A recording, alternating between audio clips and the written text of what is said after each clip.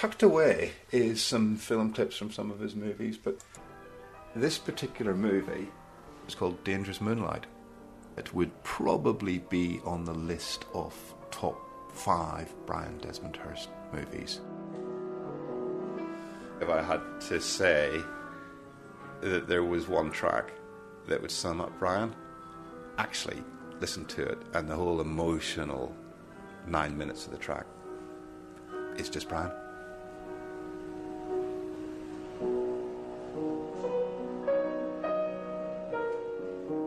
He was always laughing or making people laugh.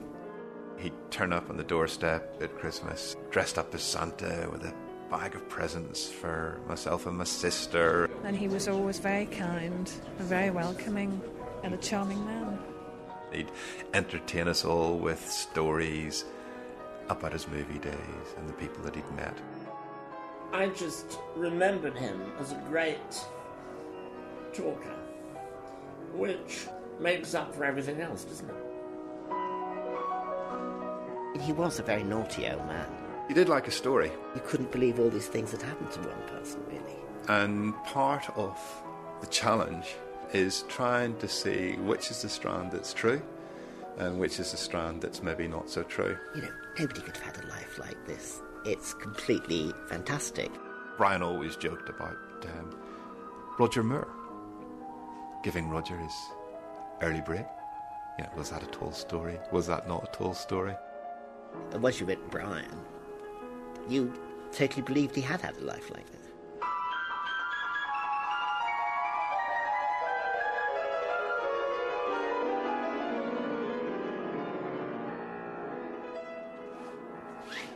Brian obviously left not a lot behind, and it was all slightly chaotic.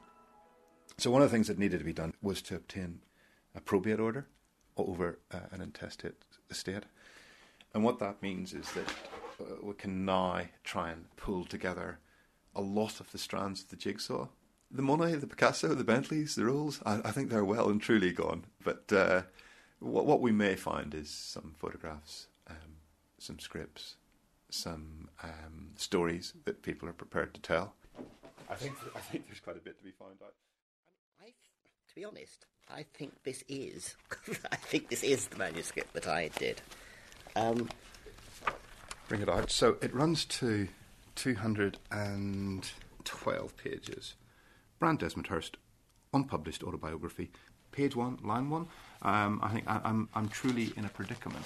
An Irishman chained to the truth. Yes. And I didn't keep a copy of it, which I've kicked myself for years. And when Brian died, although I'd been out of touch with him, I thought, I wonder what happened to that manuscript. For the last 3 years, it's been kept in the safe in the British Film Institute library. So I went down to see the curator. Because and I've got this so one copy. Scandalous. It's such a good read. I've done that for years on some of the stories Brian told me. Well, over to you. Okay. There's the document. Let's see what... Chapter 1. Childhood.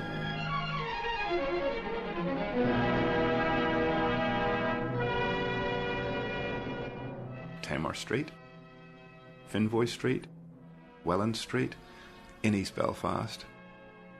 Very much a Protestant culture. Where, essentially, Brian was formed. His father had died when he was young. His mother had died when he was only 3. And big sister looked after him. 7 children. Most of the lads are working in the shipyard. 1910, 1911. And Brian didn't want to go down to the shipyard, so he was working in the local linen factory.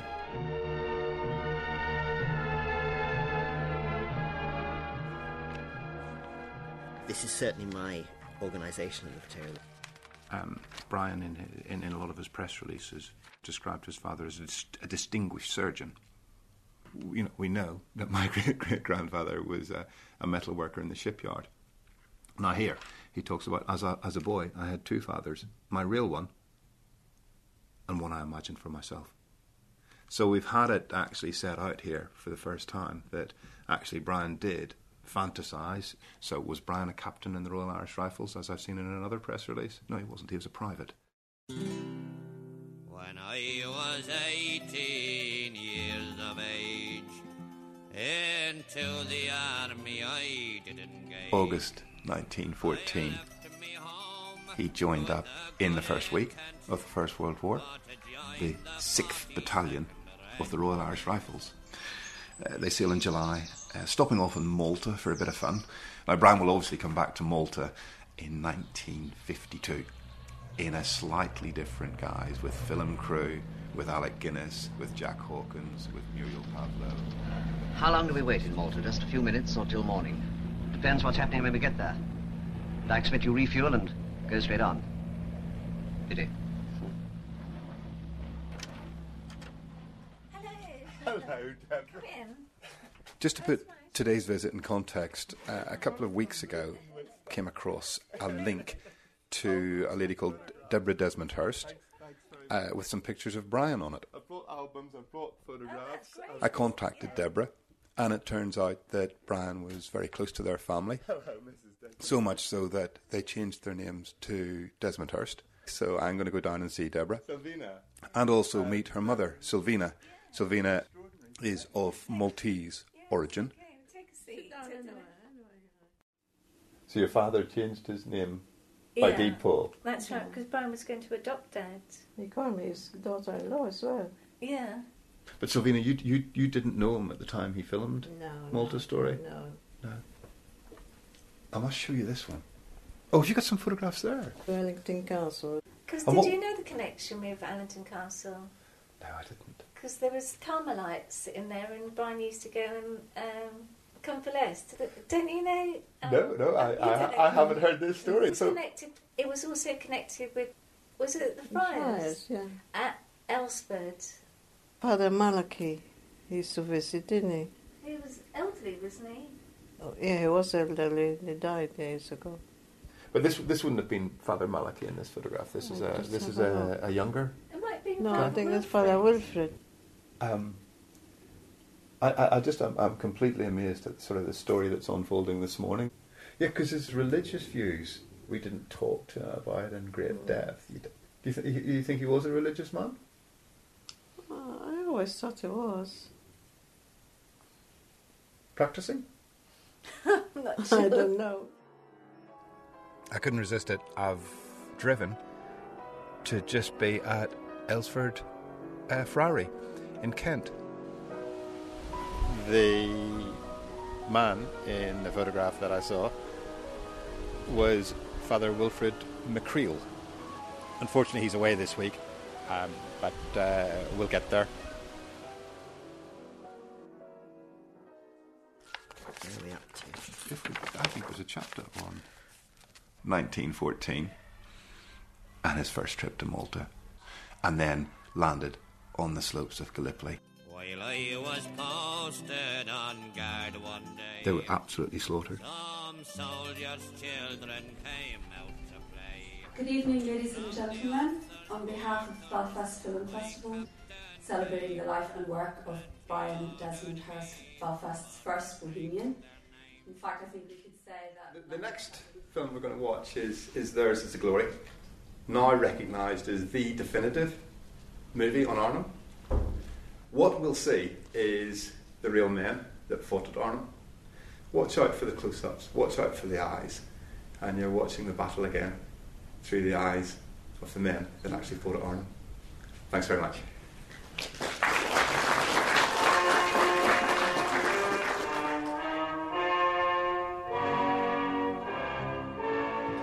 My name's Philip Orr, and I write books about the Great War in Irish history. Our orders now are we've got to hold the north end until we're relieved. Go! The sheer carnage at Gallipoli in his battalion mirrors very much the kind of carnage that the men suffered at Arnhem. You're talking about half the men in the Royal Irish Rifles being wiped out. on the peninsula at Gallipoli. What do you make the score now, Dennis? I think that his experience, though, on the peninsula would have been a very international one, and indeed the whole experience of the war would have been a very international one. I mean, here's a young man who has lived in a little 4 Street box in Belfast, if you like, training, meeting men from Dublin, meeting men from England who were in the battalion, meeting men from nationalist backgrounds, unlike his own background. Now, we have to remember that East Belfast back then was the absolute heart and hub of the Unionist resistance to Home Rule, and he's suddenly finding himself mingling with the young men who've grown up with an allegiance to Home Rule, perhaps even an allegiance to militant revolutionary politics. But if they don't get through tonight, well, things are going to be pretty grim. We forget that at Gallipoli, it's not just Australians and New Zealanders. The cosmopolitanism of this dire peninsula has to be stressed. First of all, there are Indians there are Sikhs, there are Punjabis, there are Maoris in the New Zealand regiments, there are French soldiers, there are Islamic soldiers. But shortage of food, ammunition and sleep, coupled with incessant sniping, is beginning to tell. There was no decent water supply for the men.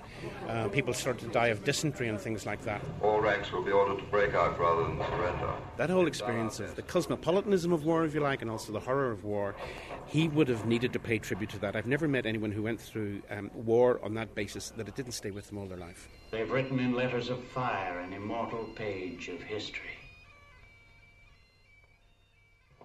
I know some of this he told me and some of this I wrote down.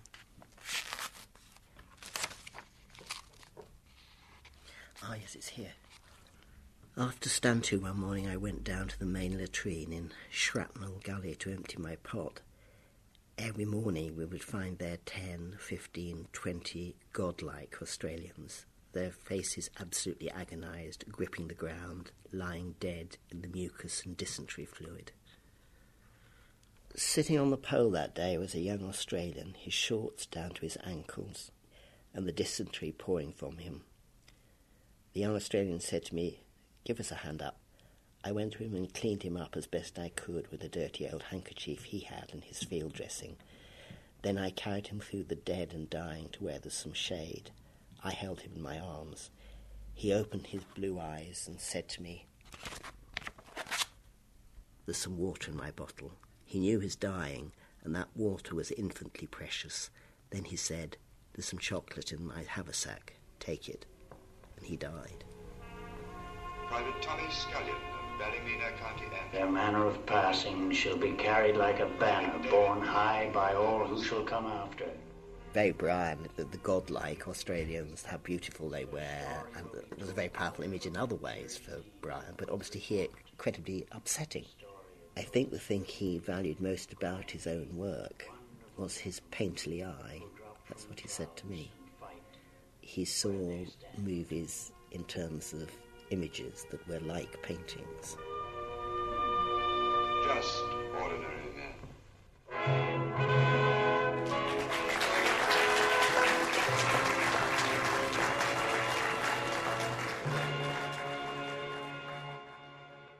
How do you move from Gallipoli to Hollywood?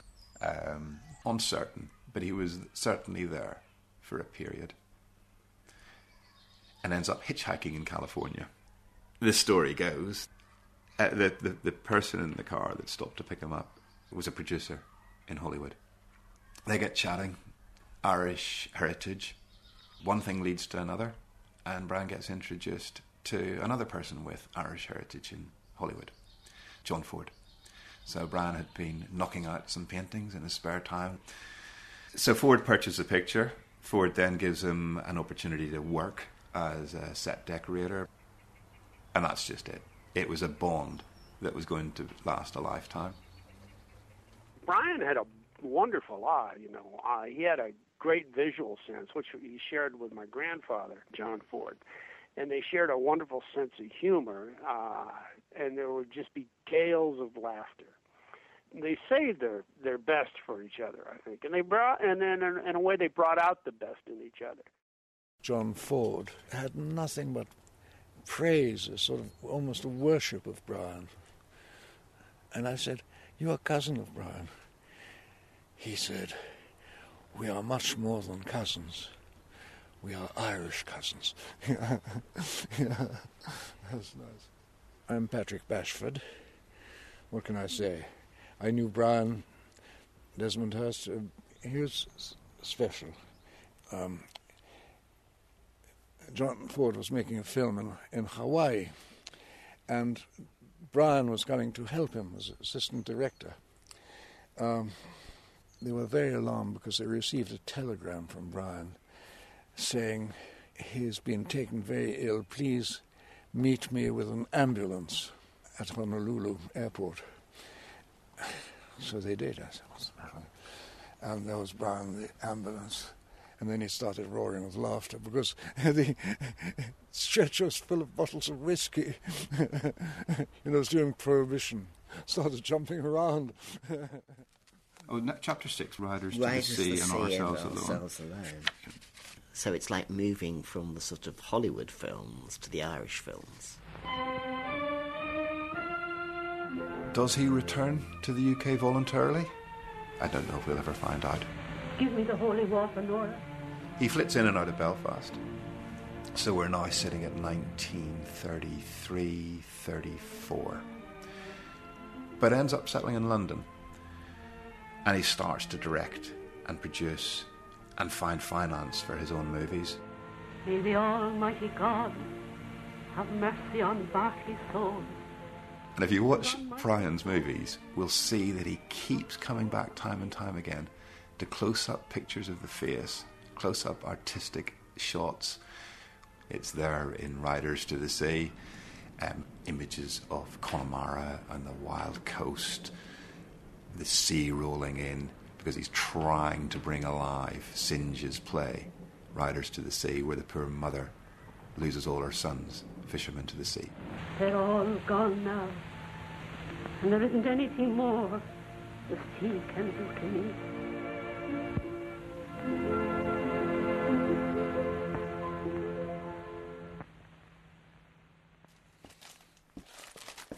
Irish Times, 17th of August 1936. If there was any betting on film results, I should like to have a little flutter over Ourselves Alone. I am confident that this film, which has just finished a 5 weeks run in Dublin and has also a double run in London, will be declared the picture of the year. Our job is to take on the tender from this side of the road, and when the British jump out, we vanish up the hill and draw them after us. Ourselves Alone, set in the War of Independence. Yes. Abandoned Northern Ireland. Ah, coming. Because it was believed to be Keep your heads down, we can give the word. propaganda.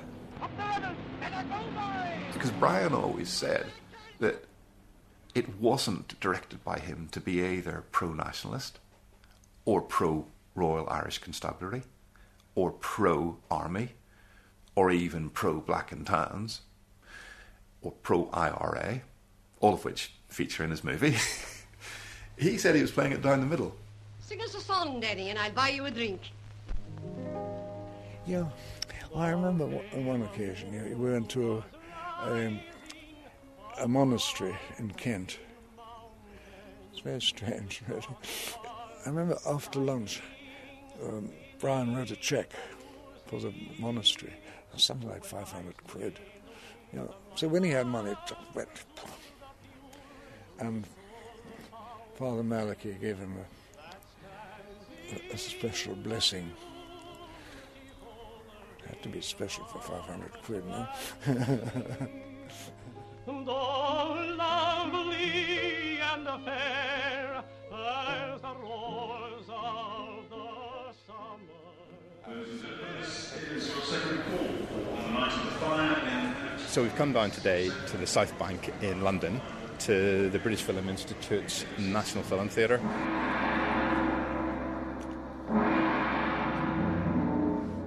Good evening, ladies and gentlemen. My name is Nigel Algar. I'm Senior Curator for Fiction at BFI National Archive. On the night of the fire was made and released at the very tail end of 1939. Look at you now. You're afraid. Don't say that, Mr. Copley. You're not a man. You sneaked into my house behind my back, frightened my wife, blackmailed her. Your wife Ambitiously described as Britain's first film noir, when the story is pure noir. Somebody, as you will see, who takes advantage of a situation, takes one wrong turn, and one wrong turn leads to another, and another, and another.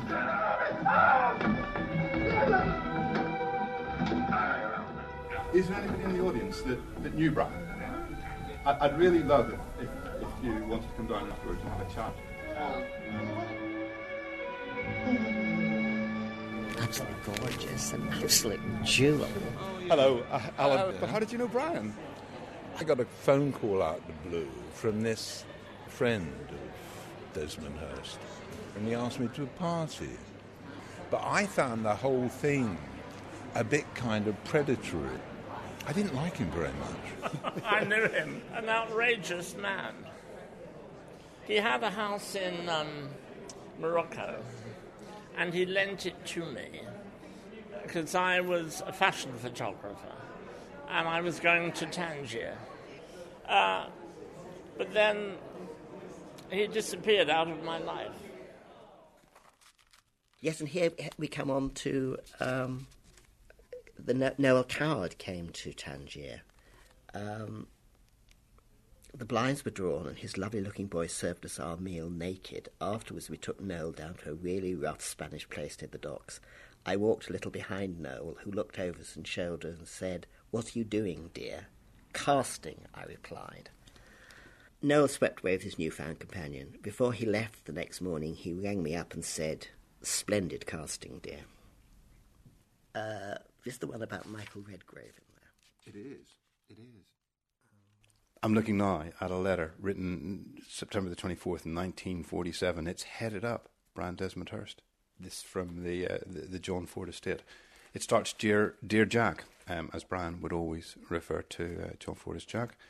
But right at the end, there's a clue, and it says, P.S. I'm going to a monastery with my priest. It's coming near, ? I will soon enter the church. Love to Mary, Brian. We then turn to the photograph that we saw. Father Wilfred McCreel, young priest, talking to Brian, 1969. Where's all this going? I'm now sitting with a blank piece of paper in front of me. It starts, Dear Father Wilfred. Chapter 8, Post-War Films. Brian invited me down and Hermione Gingold, and then he said, I've got a couple of friends, Americans, coming to tea. And they turned up, and it was Tennessee Williams, Truman Capote, and George Cukor, the famous director. Sitting about 1948 here, a superb photograph discovered in British Film Institute. Left-hand side, Peter Ustinov. Olivier. So it's Laurence Olivier. It's Olivier, yeah. Yes. And where is Brian? Brian's where you'd expect him to be. Centre table. Yes. Holding court. And around him are people like Carol Reed. It's interesting, Brian. We then move into the movies that were big box office successes. We're talking about things like Tom Brown's School Days. We're talking about things like Scrooge.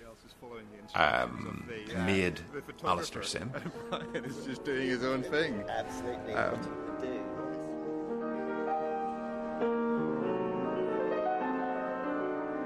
We were filming outside Albert Hall at the memorial there, and I was sitting gracefully in my carriage, and Brian came rushing up to me and said, "My dear, they've opened a new box of policemen, and they're delicious." He was always kind, and he was always very patient with people. At least always very patient with me. I know somebody who did act with him. He said he could be really horrible. Not everybody remembers Brian fondly, but with the purpose of getting the best out of them. Exactly. For that. Brian either loved you or didn't work with you. No. Actors saying, unlike any other director, he had time for them. And you seem to have this contrast. Yeah. Push and pull. I remember hearing Roger Moore.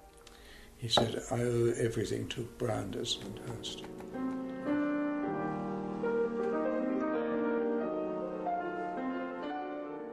The Nag's Head. Have you been to the Nag's Head in Kennington Street? Yeah, we all used to go there. I don't know if it still exists. Big Al. It couldn't be anybody else, could there? Hi, Kevin. I'm hungover a little bit. I have a few too many McCallums last night. I've got a wee photograph here, and I'll just give this to you now. Fantastic. The problem is you don't have a space on your wall, do you? We will make a space.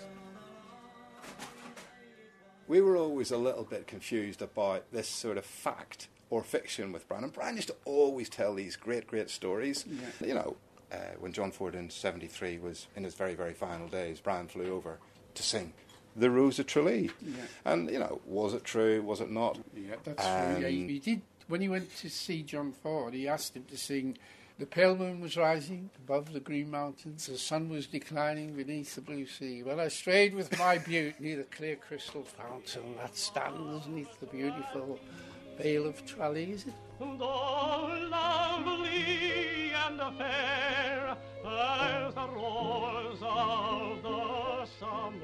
That's pride of place. That's pride of place, Kevin. Thanks very much. You're back into the Nag's Head, Brian. Oh, you're hung. We've hung you.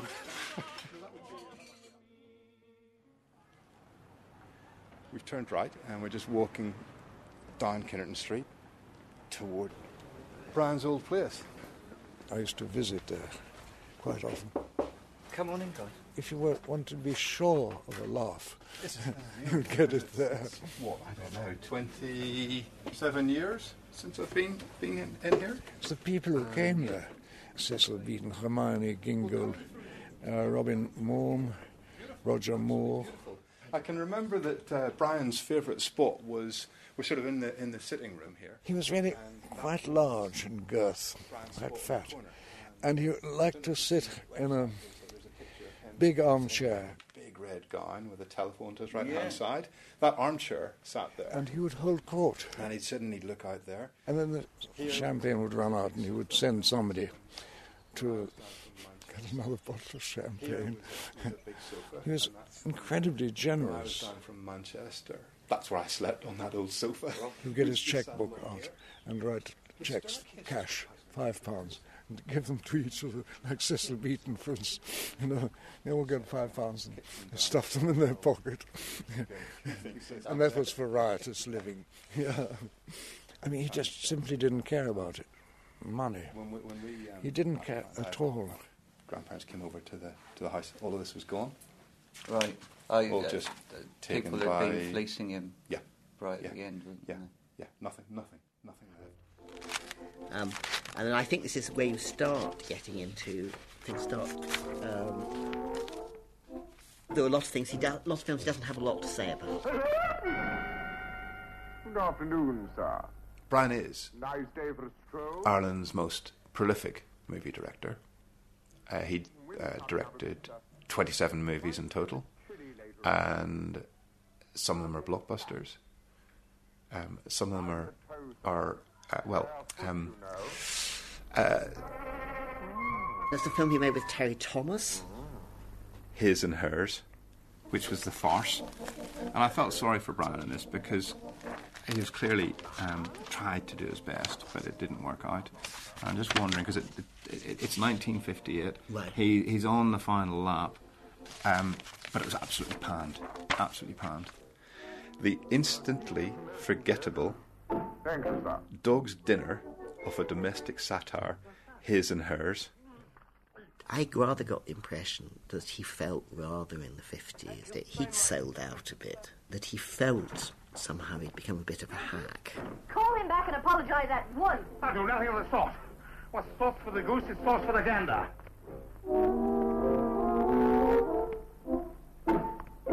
The work is falling into place now for the blue plaques going up for Brian in Belfast.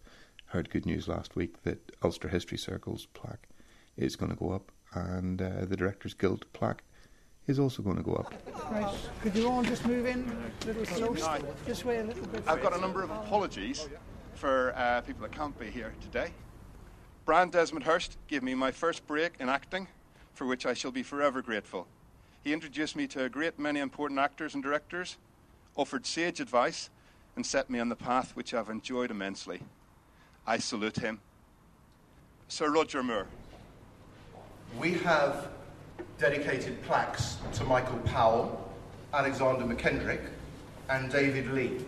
Brian is the fourth of what I hope will be a long and illustrious list of directors commemorated in this way with a blue plaque. The greatest current filmmakers in Ireland, Redmond Morris.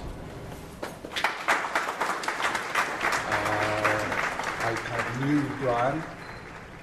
I've been lucky enough to have met him and John Ford both at the same time, and with my father. So in the 30s and again in the 50s, Ford, Baron Cullinan and Hearst were trying to set up an Irish film industry. Michael Cullinan, his son, Redmond Morris. Hoped to make some films in Ireland. Agreed to come along tonight. The final film that Brian directed was The Playboy of the Western World, which perhaps wasn't the best of his movies, especially having seen Playboy. Playboy was other projects. When I was first offered a rank contract, I went over to Dublin to talk to Lord Cullinan, Redmond's father, and then the two of us went to see Sean Lemass, the Minister of External Affairs. I said to him, "This country needs an Irish film industry. I will forgo my rank contract in order to come to Ireland to help you start it." Which part of Ireland do you come from, Mr. Desmond Hirst? Northern Ireland. He looked at the aide who was sitting by him. Mr. Desmond Hirst means, of course, the 6 counties. I do not mean the 6 counties. I mean what is now and always has been the dominating province in Irish affairs, Ulster. Needless to say, we didn't get £100,000 for an Irish film industry, and I went back to rank. Without further ado, I'll open the curtains. John Desmond Hirst. John Desmond Hirst.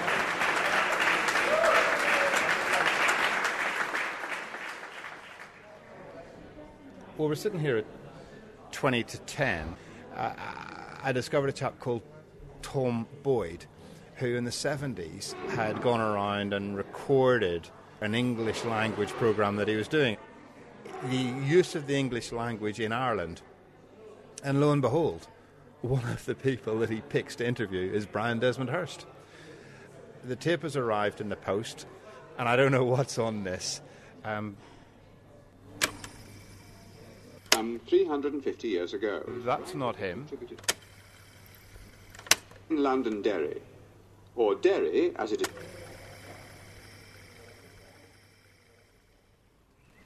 I'm back at Aylesford Priory. I'm just about to pop up to reception to see if we can meet Father Wilfred McCreel. Religion per se, and wished to remain British. The letter that I had here is dated 1947, and it's Brian's writing to John Ford. P.S. I am going up to the monastery with my priest. It's coming near.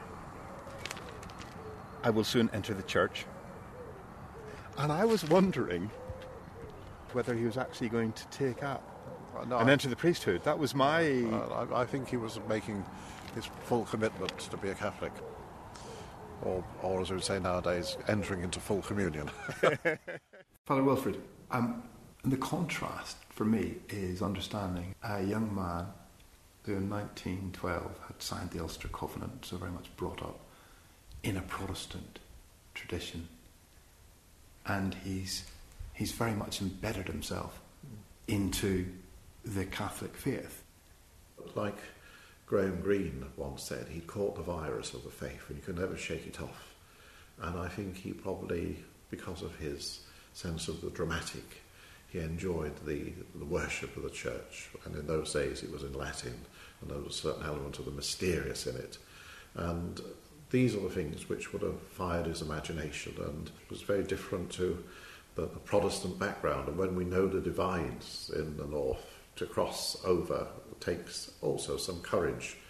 And but I think the artist likes the sensuous in Catholicism. What I think of him, essentially a very kind person who had had to develop perhaps the flamboyant exterior to survive in a world that was not easy, and where he had travelled a long, long way in every sense. Thanks very much, Father Wilfred. Brian Desmond Hirst, who is now 86 years old. recalls dining with Joyce in Paris. I was giving this dinner party, everybody gabbling away, and James Joyce sat rather silent. He suddenly said, "I found the word I've been searching for." So we all held our breaths to hear what was coming. We thought he might come out with something like, "He loved the yellow fellow, mellow, smellow, melons off her rump," something of that sort. But the only thing he said was, "The word I was searching for is yes." That's very powerful. I've never heard that. My heart was bursting with vengeance and woe. With loaded rifle, I did prepare to shoot that captain on the back. Late one night, he said, "This is for you, Patrick," because I used to ask him to sing it. I shot the colonel of the regiment. It's a true story about the colonel. No loving mother to break her heart. I had one friend and a girl was she who'd lay down her life for I went to the hospital to say goodbye to him. He was on death's door. He was reading about Saint Therese of Avila, and he was always praying. And I said, "Goodbye, Brian. Goodbye, Patrick. Come and have lunch tomorrow. I'll be back home." I did, but he wasn't there. And I didn't see him again.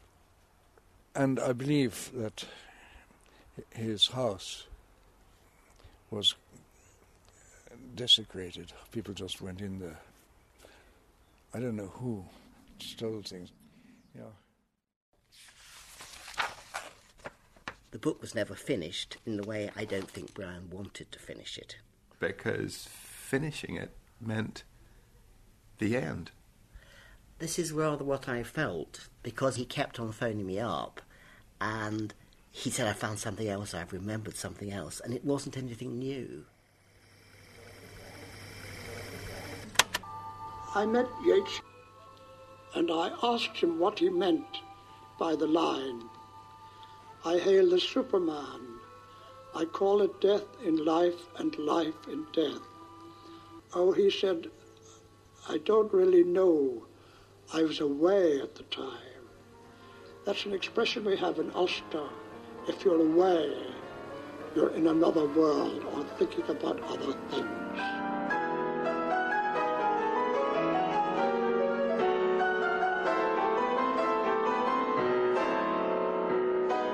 I remember the laughter, that he just laughed a lot, didn't he, really? On one occasion, I can remember, we had lunch, and it's the only time I got drunk having soup.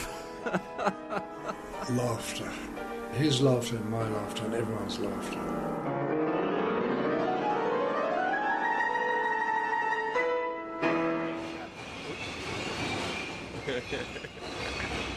That's Brian sending a message saying, "Shh, don't." That's the champagne bottle.